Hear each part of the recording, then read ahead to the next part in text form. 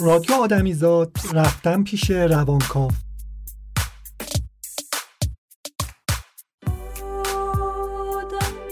برای شما هم شاید مثل من سوال پیش اومده باشه که روانکاوها چیکار میکنن؟ چی میشه ما میریم پیش روانکاوها؟ نمیدونم تا حالا تجربه رفتن پیش روانشناس یا روانکاو رو داشتی، ولی کسایی که تجربه مراجعه به این افراد رو داشتن در بیان تجربهشون روایت‌های مختلفی دارن. توی این قسمت آدمیزاد با یه روانشناس بالینی و روانکاو صحبت میکنم و ازش در مورد خود روانکاوی میپرسم.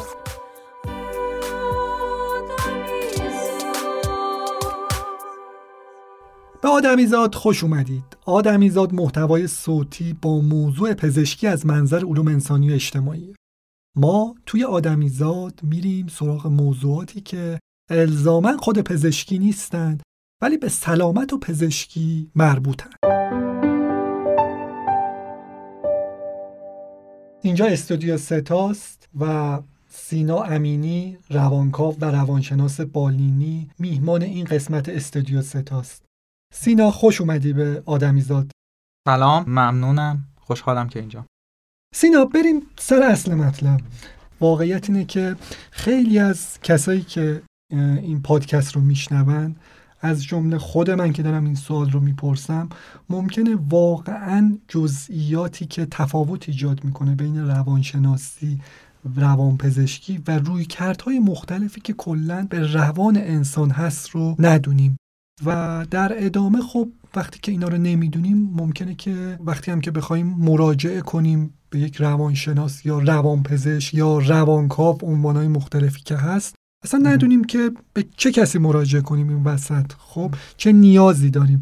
من میخوام که اگه میشه خیلی خلاصه، میدونم خیلی سخته توضیح دادن این قسمت، ولی اگه میشه خیلی خلاصه و موجز بگی که اینا چه فرقی با هم دارن.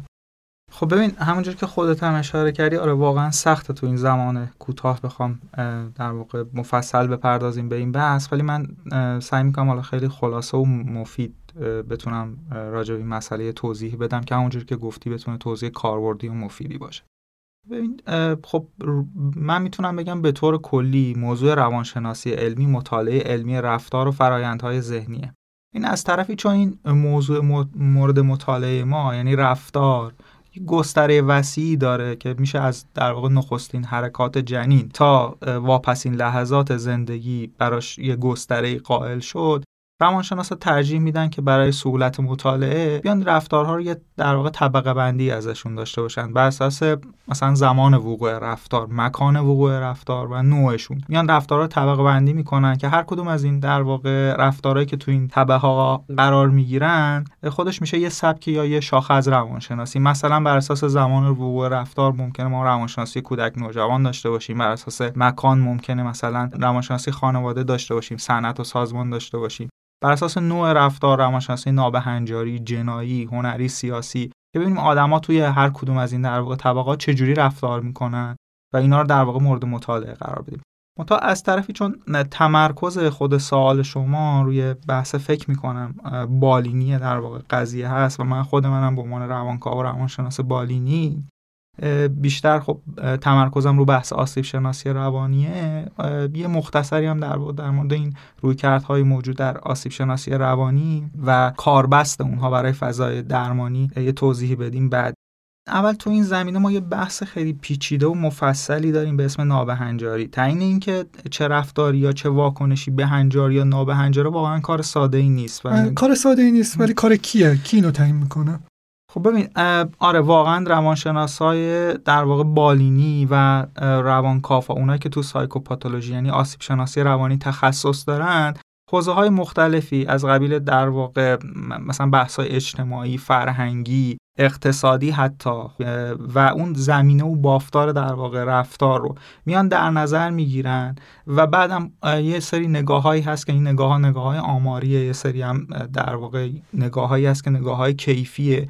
همه اینها کنار هم قرار میگیرن و توی اون بستر در واقع فرهنگی و اجتماعی نهایتاً اون روانشناس میتونه در واقع تصمیم بگیره که آیا رفتاری که داره فرد انجام میده تو طبقه نورمالیتی داره قرار میگیره یا ابنورمالیتی. خیلی صحبت جالبی بود. من یه برداشتی ازش کردم، ببین درسته یا نه. یعنی اینکه ممکنه که یه رفتار توی یه بستر خاص توی یه جامعه خاص نابهنجاری تلقی بشه، ولی یه جای دیگه همون روانشناس بگه که این نابهنجاری نیست. این ممکنه؟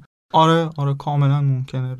مثال هایی در واقع هست تو این زمینه. مثلا حالا یه مثال معروفش اونم اینه که اگر بالفرض یه سرخپوستی تو قبیله خودش احساس کنه که ارواح در واقع گذشتگان دارن باهاش صحبت میکنن، این معنیش این نیست که اون فرد در واقع از نرمالیتی خارج شده، چون تو اون بافتار و تو اون فرهنگ این در واقع یه نشانه عادی کارکرد ذهنه و اون ارتباط خاصی که اونا با طبیعت دارن به ما این اجازه میده که اینجوری در نظر بگیریم که این در واقع شنیدن اون صدا و اکت کردن بر اساس آنچه که احساس میکنه داره دریافت میکنه یه چیز در واقع نرمالیه با توجه به اون زمینه فرهنگی. ولی خب این اتفاق تو جامعه بالفرض مدرن شهری بیفته، روانشناس در واقع نگاه دیگه‌ای بهش داره. خیلی جالب بود. این سرخپوسته مثال خوبی بود. توی جامعه مدرن گفتی که پس این نابهنجاری تلقی میشه. الان توی جامعه مدرن، تو این استودیوی مدرنی هم که ما نشستیم، تا وقتی داریم با این میکروفون صحبت میکنیم احتمالاً ما اختلال روانی نداریم، ولی یه موقعی اگه احساس کنیم این میکروفون شروع کرده با ما صحبت میکنه، اون موقع باید به شما روانشناسا مراجعه کنیم. خب نه البته اون موقع ممکنه ما انقدر خوش سخن بوده باشیم که این میکروفون هم در واقع به سخن در آورده باشیم. اینجوری هم میشه بهش نگاه کرد. مرسی. بریم ادامه بحثمون. در مورد رویکردهای مختلف داشتی توضیح میدادی، روانشناسی و من تاکید میکنم روانپزشکی. این دوتا رویکرد و اینکه خب یه سریا فکر میکنن که خب روانپزشکا بیشتر دارن دارو تجویز میکنن، روانشناسا دارو تجویز نمیکنن، مثلا فرق فقط اینه. آیا اصلا همچین تصوری درسته یا درست نیست و تفاوت دقیق این رویکردها چی هست؟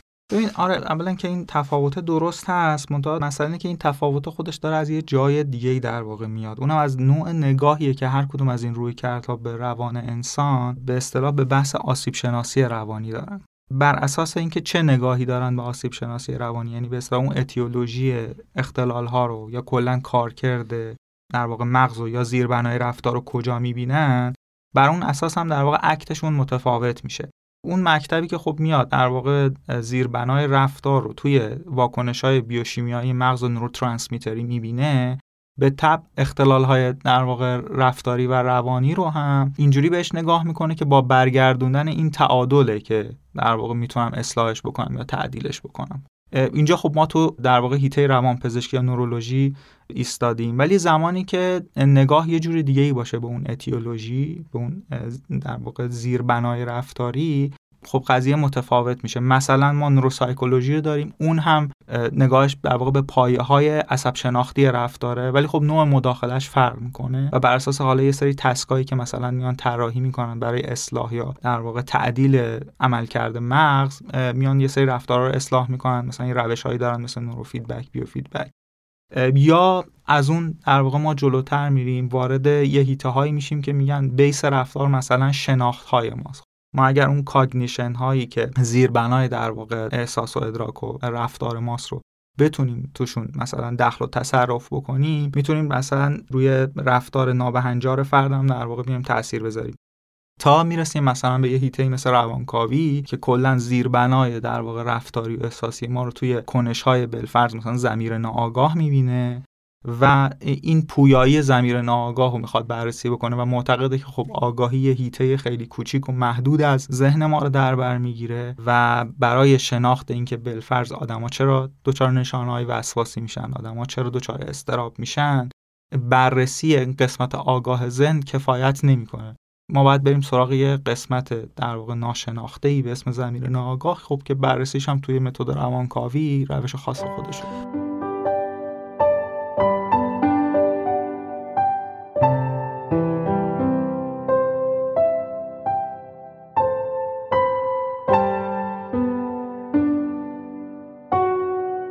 خب بیا بحثو از همینجا ادامه بدیم. از روانکاوها.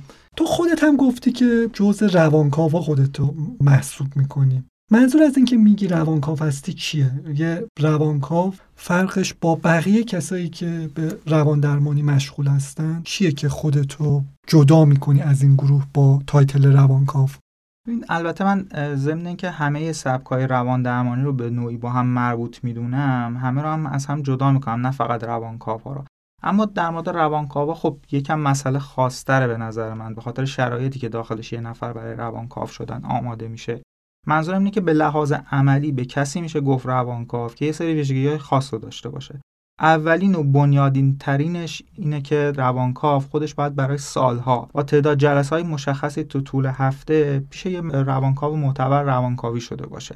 وقتی فرد تا اندازه‌ای با این مسائل ضمیر ناآگاه خودش مواجه شد، اگر احساس کرد که همچنان اشتیاق داره که به عنوان یک روانکاو مسائل دیگران رو بشنوه، با مطرح کردن این موضوع با روانکاو خودش میتونه به صورت محدود کار خودش رو شروع کنه و همزمان خیلی مهمه که از یه روانکاو با تجربه دیگه سوپرویژن یا نظارت بالینی دریافت.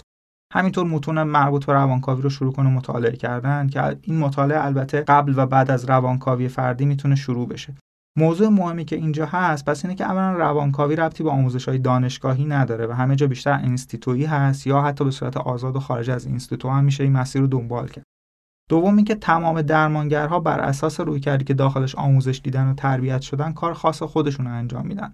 پس رواندرمانگر یه عنوان کلی هست برای کسانی که به شیوه‌های غیر دارویی در چارچوب روانشناسی علمی و با داشتن شرایط و صلاحیت‌های خاصی به رواندرمانی مشغولن. حالا شاید واضح‌تر باشه که بگم هر رواندرمانگری روانکاو نیست، همونطور که هر رواندرمانگری درمانگر شناختی رفتاری یا به اصطلاح CBT نیست. خورده حالا تو این مورد بیشتر توضیح بده. یعنی روانکاوها خودشون حتما دوره روانکاوی رو میگذرونن، روانکاوی میشن خودشون. بله. و اینجوری هم که توضیح دادینه که خیلی به تحصیلات دانشگاهی ربط نداره، یعنی میتونه که شاخه‌های مختلف روانشناسی طرف فارغ التحصیل شده باشه یا حتی پزشک باشه، روانپزشک باشه، یا اینکه حتی ممکنه که اصلا تحصیلات خیلی مرتبطی هم نداشته باشه. درسته؟ توی موردی خود بیشتر توضیح بده. بله کاملا همینطوره. ببین یه بیس به اصطلاح ساینس داشتن توی بحث روانکاوی کفایت میکنه.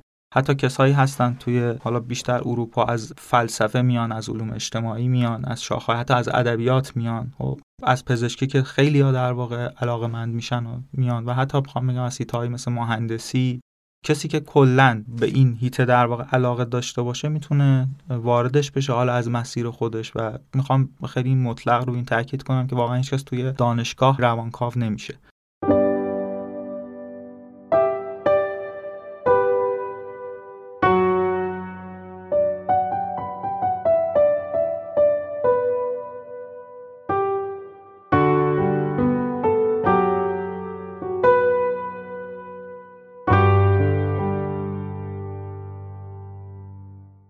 گفته میشه که شما روانکاوها بیشتر گوش میکنید. حتی به شوخی هم گفته میشه که بعضی از این مراجعین شما میگن که ما میریم یه پول پرداخت میکنیم که یه نفر بشینه و حرفای ما رو گوش کنه و انتظاری هم که شاید دارن اینه که شما مثلا بگین که فلان کارو بکن، فلان جور مداخله راهنمایی کنی، بگی که فلان رفتار درست نیست، فلان درسته. اینجوری مثلا یه مقدار ارشادی تر وارد بشین، ولی شما این کارو نمیکنید، میشینین گوش میکنید. خب نظرت در این مورد چیه؟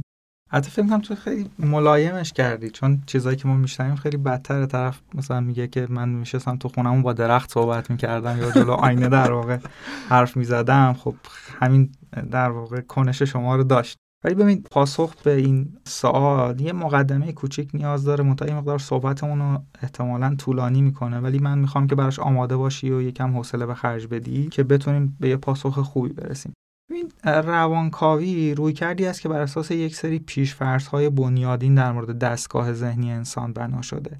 اولین این پیش‌فرض‌ها اینه که کل کنش‌های ذهنی ما مبتنی بر عملکرد بخشی از ذهن ماست که بهش میگیم ضمیر ناآگاه، یا به آلمانی اگه بخوام ترمشو بگم das Unbewusste که توی انگلیسی ترجمه شده به the unconscious.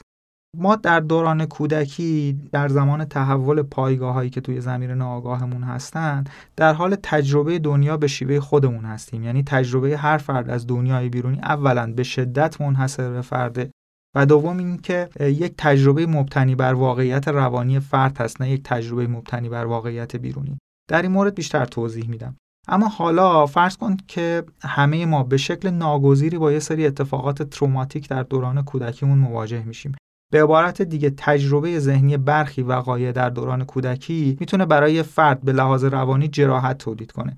این که میگم واقعیت روانی فرده که ما در روانکاوی باهاش سر و کار داریم، دقیقاً منظورم اینه که جراحت‌زا یا تروماتیک بودن اون واقعه رو تجربه‌ای که به لحاظ ذهنی فرد از اون اتفاق داره تعیین میکنه، نه الزاما خود اون اتفاق. برای مثال 2 تا بچه درون یک خانواده رو فرض کن که ناگهان پدر بزرگ یا مادر بزرگشون فوت میکنه. یکی از بچه‌ها ممکنه سوگوار بشه و با طی کردن اون مراحل سوگ این فقدان رو بتونه هضم کنه، در حالی که بچه دیگه ممکنه این فقدان براش تبدیل به تروما بشه و نتونه از سوی پدر بزرگش بیرون بیاد و برای سالها حتی بدون اینکه شاید خودش آگاه باشه که این فقدان چقدر بهش ضربه زده و توی زندگی الانش چه تأثیری داره به زندگیش ادامه داده باشه و این فقدان هضم نشده رو با خودش حمل کنه. با این مثال ما وارد یکی دیگه از خصوصیات مهم ضمیر ناآگاه شدیم که تو جلسه‌های روانکاوی خیلی باهاش کار داریم. اون هم بحث زمان زدودگی ضمیر ناآگاه هست. ضمیر ناآگاه ساختاریه که درش زمان معنا نداره. برای همین می‌بینیم که در هر شخصی بخشی از گذشته زمانیش بر گذشته روانیش انطباق نداره. یک اتفاق در دوران کودکی موجب رنجش فرد میشه، اما فرد بعد از گذشت سالها طوری بهش واکنش نشون میده که انگار همین دیروز اتفاق افتاده. هنوز گویی اون زخم تازه است براش. یا در رویاها، یعنی پدیده‌هایی که ساختارشون به ساختار ضمیر ناآگاه ما خیلی نزدیکه. خب ببین من خیلی جلو خودمو گرفتم وسط حرفت، ولی سوال برام پیش اومد. اینه که طرف میاد میشینه و شما کمکش میکنین که در واقع برگرده به این زمان‌ها. دقیقاً مکانیزم چیه؟ یه مقدار در مورد این مکانیزم صحبت کن که شما چه کمکی میکنید که این در واقع تروماهایی که به دوران کودکی فرد مربوطه رو بتونین التیام بدین و آیا اصلا روی این تروماها التیامی انجام میشه یا اینکه فقط فرد برمیگرده و نسبت بهشون آگاهی پیدا میکنه؟ نه ببین، این یه در واقع رونده. کاری که ما اونجا میکنیم این نیست که در واقع طرفو برگردونیم، این برگشته خود به خود اتفاق میفته تو جلسه روانکاوی. خب کاری که ما میکنیم، یعنی روانکاو به خاطر آموزشایی که دیده متوجه این برگشته میشه. خب مثلا یه فرایندی ما داریم توی روانکاوی که اون هم دقیقاً بر مبنای همین زمان زدودگی ضمیر ناآگاه اتفاق میفته، بهش میگیم انتقال. مثلا مراجعه کننده یا روانکاوی شونده ممکنه وارد جلسه بشه و یه دفعه از نسبت من یه عصبانیت خیلی زیادی نشون بده یا یه احساس مثبت خیلی زیادی نشون بده و فرد روانکاوی که در واقع گوشش تربیت شده برای شنیدن تداعی‌های مراجع متوجه میشه که این خشم الزاماً مربوط به این موقعیت نیست. مثلا مربوط به این نیست که چرا مثلا آنالیزان یا روانکاوی شونده 5 دقیقه دیر اومده و اون بهش اون وقت اضافه نداده، چون قاعدتاً این 5 دقیقه نباید انقدر خشم تولید بکنه. وقتی روانکاو اون خشم مراجع رو ناکام میذاره، این فرصت پیش میاد که این خشم بتونه در واقع بررسی بشه. یعنی تو اون اتاق روانکاوی یه جورایی کمک میکنه که اون 2 بخش شخصیت یا اون 2 بخش من فرد روانکاوی شونده که ما اسمشو میذاریم ایگوی مشاهده‌گر و ایگوی تجربه‌گر بتونن همزمان با همین خشم رو بررسیش بکنن. یه قسمتی از اون ایگو داره این خشم رو تجربه میکنه و یه قسمتی به واسطه همون سکوت روانکاو، به واسطه اون ناکام گذاشتن در واقع خشم، چون روانکاو برنمیگره عصبانی بشه، اونم بخواد در واقع یه اکتی بکنه تو جلسه، این بستر رو برای فرد فراهم میکنه که بتونه خودش ببینه، یعنی یه اینسایتی پیدا کنه نسبت به این خشم. یه سوال، شما مثلا یه کاری میکنین که طرف عصبانی بشه و بتونین که شناخت بیشتری مثلا روی احساسات خشم طرف و اینا داشته باشید، همچین مداخله هایی هم واقعا صورت میگیره از طرف روانکاو؟ قاعدتا نه، چون این کار واقعا یه سری معضلات اخلاقی رو هم پیش میکشه و اصلا نیازی هم بهش نیست و اگرم در واقع میخوام بگم یه اتفاق بیفته اتفاق مفیدی نیست. خود فضای روانکاوی به اندازه کافی ویژگی‌های ناکام کننده داره برای فرد که بتونه یه سری خشما رو در واقع بیاره بیرون. میدونی چرا اینو پرسیدم من ازت؟ چون خیلی‌ها تصورشون اینه که روانکاو یه جوری داره منیپولیتشون میکنه. خب یعنی این حس رو دارن که وقتی به یه روانکاو مراجعه میکنن یه حالتی داره که انگار طرف بالا نشسته و اینا جلوی روانکاو بی‌دفاع سپرشون رو زمین میذارن، همه شخصیتشون و وجودشون رو میذارن جلوی روانکاو و میتونه حتی قضاوتشون بکنه، میتونه حتی منیپولیتشون بکنه و از این راه به قولی این تراپی انجام بشه. میخوام در مورد اینم توضیح بدی که آیا همچین چیزی وجود داره؟ ببین، حالا از این راه که هیچ وقت تراپی انجام نمیشه، از این راه آسیب میتونه اتفاق بیفته ولی مطلقاً از این راه تراپی انجام نمیشه.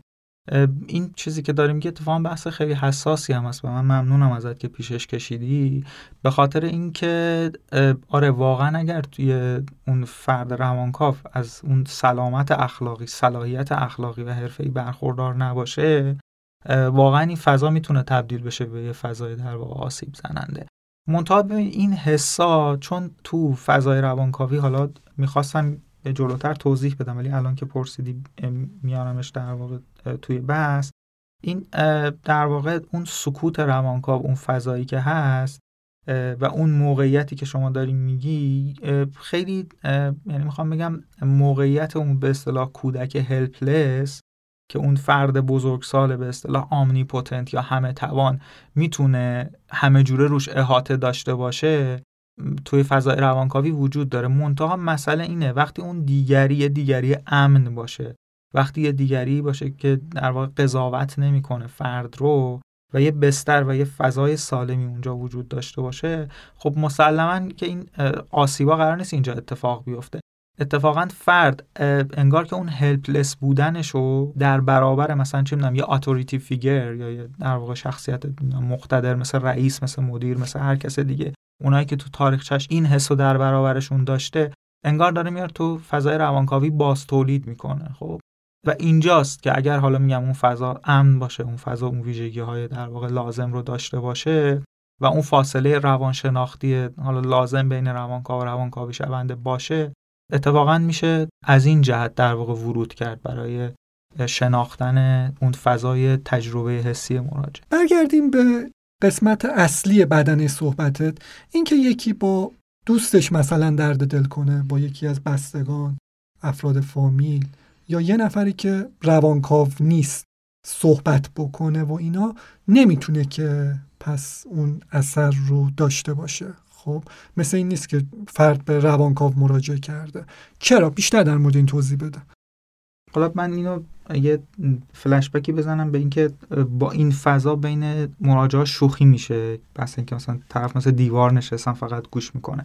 ببین من اولا خوشحالم که مردم تو جامعه دارن با روانشناسا شوخی میکنن، چون این یعنی چند سال پیش شاید این به جای شوخی بیشتر واکنش‌ها خشم بوده. آدم‌ها از رفتن پیش روانشناس دچار شرم و احساس تحقیر می‌شدن، سعی می‌کردن قایمش کنن و این خودش نشون میده که ناآگاه جمعی جامعه ما کم کم داره روانشناس و روانکاو رو هضم میکنه و باهاش ارتباط برقرار میکنه.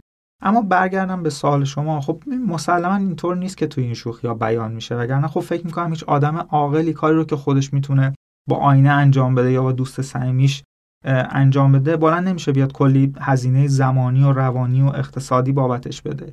خود اون کسی هم که این شوخی رو میکنه یه جایی از ذهنش به این مسئله واقفه، منتها شاید گاهی وقتا تحمل این سکوت روانکاو کمی برای مراجعین سخته. خب با یک همچین شوخی‌هایی هم میان انتقام اون تجربه ناکامی درون جلسه رو از روانکاو میگیرن. اینکه روانکاو بیشتر سکوت میکنه و گوش میده حرف درستی، منتها مسئله اینه که سکوت و شنیدن توأم با اون یک سکوت و شنیدن منفعلانه نیست، بلکه در این سکوت یک نوع شنیدن فعالانه در جریانه. بنابراین من در فارسی به جای شنیدن نیوشیدن رو براش بیشتر ترجیح میدم. روانکاو با این سکوت خودش اولا داره سعی میکنه یک فضای امن و بی‌قضاوت رو برای مراجع فراهم کنه، فضایی که مراجع داخلش احساس کنه هر طوری که هست در این اتاق پذیرفته میشه.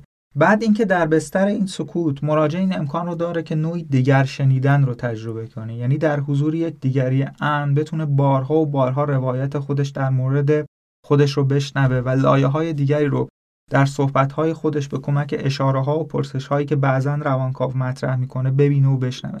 بنابراین روانکاو نه تنها در حال به اصطلاح نیوشیدنه، بلکه جایهایی هم به تداعی‌های مراجع ورود می‌کنه و شاید بعد از این جلسه مراجع احساس کنه قطعه‌های پراکنده‌ای از سراسر تاریخچه‌اش کم کم دارن به یک پارچگی میرسن و اون احساس شناخت عمیق‌تری از ناآگاه خودش بده. بنابراین این نیوشیدن در بستر این سکوت فقط میتونه اتفاق بیفته. اگر روانکاو دائم بخواد تداعی‌های مراجع رو قطع کنه، اگه بخواد بهش توصیه و راهکار بده، اگه بخواد به جای اینکه نیوشای احساساتش باشه بدل به معلمش بشه، علاوه بر اینکه اون تروماتیسم‌های مراجع هیچ وقت امکان بالا اومدن و ظهور پیدا کردن در فرآیند تحلیلی رو پیدا نمی‌کنن، خود این رابطه هم بدل به باز تکرار کور روابط مراجع تو گذشتهش میشه و عملاً امکان اون تحقق فردیت و رسیدن به یک جدایی سالم و استقلال روانی رو از مراجع سلب میکنه. برای اینکه مراجع بتونه از صحبت کردن درباره خودش به سطح صحبت کردن از خودش که به فضای ناآگاهش نزدیکتر برسه، این سکوت خیلی لازمه. پس میشه گفت در اصل این سکوت نوعی فضا دادن به مراجع است برای بیان خودش. مثل اینکه هر جلسه روانکاو یه کاغذ سفید به مراجع میده و از اون میخواد که این کاغذ رو پر کنه. البته این کاغذ چطوری پر بشه یا اینکه اصلا پر بشه یا نشه فقط وقتی میتونه محقق که روانکاو نخواد توی این نقش زدن مراجع دخالتی بکنه. البته روانکاوهایی با نگاه متفاوت کاملا با اون چه که من گفتم ممکنه موافق نباشن و بحثا تو این زمینه واقعا گسترده است و در حوصله این صحبت نمیگنجه که بخوام حالا خیلی وارد دیتیلش بشیم. اما مسئله بعدی این بود که آیا این همه اتفاقات با صحبت با یک دوست یا با صحبت با آینه ممکنه با صرف هزینه کمتر برای فرد اتفاق بیفته؟ من میگم اگه میتونه بیفته چقدر خوب. من خودم اولین نفر ازش استقبال میکنم. منتها تجربه نشون داده که اینطور نیست. دوستان ما هر چقدر که سعی کنن ما رو بدون قضاوت بشنون، بازم حتما سوگیری‌هایی توی شنیدنشون دارن که قالبشون هم خیرخواهانه است و قطعاً ما پیش دوستانمون هر چقدر که بهمون نزدیک باشن خودمون رو ناگزیریم که سانسور کنیم. داشتن دانش و مهارت بالینی لازم هم که بماند. در مورد آینه هم مسئله اینه که ما خودمون به ضمیر ناخودآگاه خودمون یا ناآگاه خودمون دسترسی نداریم. اگه داشتیم که دیگه ناآگاه نبود. همیشه حضور یه دیگری لازمه که در حضور اون و به واسطه اون و به واسطه تجربه احساسایی که مراجع در فضای امن با روانکاوش داره که در اثر باز تجربه احساسایی هستند که با آدم‌های مهم زندگیش داره، این دسترسی به ضمیر ناآگاه و فرایند کاوش روان اتفاق بیفته. من فکر می‌کنم زیادی طولانی کردم این قسمت. نه خیلی خوب بود.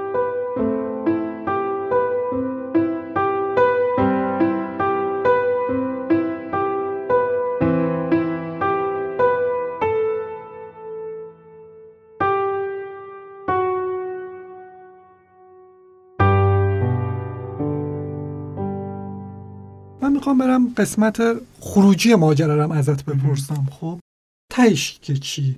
آیا روانکاوی واقعا میتونه که این مشکل آدما رو حل کنه؟ آیا کسایی که به روانکاو مراجعه میکنن مشکلشون حل میشه، زندگیشون بهتر میشه، کیفیت زندگیشون بهتر میشه، نسبت به خودشون احساس بهتری پیدا میکنن؟ چی به دست میارن آخرش؟ ببین، برای جواب دادن به این سوال من فکر می‌کنم بد نباشه یکم روی معنای واژه‌ها دقیق بشیم. بعد ببینیم منظورمون از مشکل و حل کردن مشکل چیه. اگه منظور اینه که روانکاوی آدم‌ها رو به جایی برسونه که تبدیل بشن به یک موجودات به اصطلاح بی‌تعارض و کانفلیکت فری که دیگه آب تو دلشون تکون نخوره و دچار هیچ تنش و اضطرابی نشن، فکر می‌کنم این معنیش اینه که روانکاوی می‌خواد یه سری موجودات مرده تحویل بده که خب مسلماً همچین هدفی رو نداره. اتفاقاً شاید روانکاوی یکی از هدف‌های اساسیش اینه که ظرفیت تحمل رنج داخل ما افزایش بده که بتونیم این رنج ناگزیر تحمیلی ناشی از زندگی رو که از لحظه تولد با تجربه فقدان‌های پشت سر هم از جدایی از محیط امنی که توی بدن مادرمون داریم تا کنده شدن از اون سینه حیات بخش دوران کودکی و لزوم تن دادن به محدودیت‌هایی که ما به عنوان انسان‌های جدا شده از طبیعت و وارد شده به ساحت تمدن ناگزیر از پذیرششون هستیم آگاهانه بپذیریم. با این کلمات قلم به سلمه ما تو دوران کودکی خیلی عملی سر کار داریم، مثل اینکه از زمانی که پدر مادرمون در واقع تشخیص بدن و از یه سنی که به لحاظ تحولی آمادهش باشیم دیگه بحث در واقع ادرار و مدفوع کردنمون نمیتونه هر جا و هر موقع اتفاق بیفته، یه محدودیتی براش قائله و در واقع شاید ما با اولین نه تمدنی اونجا هست که مواجه میشیم. بنابراین هدف روانکاوی میخوام بگم اتفاقا تولید انسان‌های بی‌مسئولیت و فارغ الرها نیست، بلکه هدف ساختن سوژه‌ایه که بتونه مسئولیت زندگی خودش و تجربه زیسته خودش رو به عهده بگیره. در مورد اثر بخشی درمان روانکاوانه برای رفع سیمپتوم‌ها هم بذار یه مثال عملی برات بزنم. تو خودت پزشکی با بیمه‌ها کار کردی. میدونی که بیمه‌ها فی سبیل الله به کسی پول نمیدن. معمولا برای اینکه به این نتیجه برسن یک روش درمانی رو تحت پوشش قرار بدن، از روش‌های آماری مثل متاآنالیز استفاده می‌کنن که ببینن براشون به صرفه است پول یه مدل درمان رو به فرد پرداخت کنن یا نه. الان توی اروپا بیمه‌ها تا حدود 300 جلسه‌های روانکاوی رو تحت پوشش قرار میدن. این نشون میده که به این برآیند رسیدن که پرداخت این هزینه در نهایت به نفعشونه و کسی که این دوره درمانی رو طی میکنه احتمالاً تغییرات ساختاری در واقع توش میتونه اتفاق بیفته که از کیفیت زندگی خودش راضی‌تر باشه، نخواد در واقع درگیری یه سری مشکلات مثلا روانتنی باشه. سیمپتوماش تا حدی در واقع فروکش پیدا کردن که اون احساس رنجی رو که توی گذشته داشت الان دیگه در واقع توی اکنون زندگیش بعد از گذروندن این دوره مسلماً نخواهد. سینا، به رنج کشیدن اشاره کردی. ما بودا رو داریم که 2500 سال پیش اومده در مورد این که چطوری رنج بکشیم صحبت کرده. خب یه مناسکی مثل مراقبه، بودیسم، ایده هایی که توی این ادیان شرقی، توی عرفان شرقی وجود داره و اینا اصلا میتونه که جزء روانکاوی تلقی بشه. اینا مسلماً جز اون حیطه هایی هست که به روان انسان میپردازن. حتی همون بودیسمی هم که گفتی، خب مکتبی مثل مایندفولنس یا ذهن آگاهی خیلی تأثیر پذیرفته از در واقع تعالیم حالا عرفان شرقی یا بحث بودا. آره توی این حوزه در واقع دانش روان انسان حتما قرار میگیرن، ولی خب بحث روانکاوی بحث جداییه، چون وقتی ما داریم میگیم روانکاوی یا سایکوآنالیسیس یه ترم مشخص رو داریم در واقع تعریف میکنیم که یه در واقع المان‌های مشخصی باید وجود داشته باشه، یه حدود ثغورش مشخصه، یه دانش در واقع بی‌مرزی نیست که بشه این واژه رو به همه حوزه‌هایی که به روان میپردازن اطلاق کرد. بنابراین نه، واقعا اونا توی دسته روانکاوی قرار نمیگیرن، چون بیس و اساسشون در واقع بحث ضمیر ناآگاه نیست. اونا یه نگاه دیگه‌ای در واقع شاید به رنج انسان دارن که حالا واقعا باید متخصصی که تو اون زمینه، روانشناسی که تو اون زمینه شاید بیشتر به این حیطه آگاه راجع به این مسئله صحبت کنه.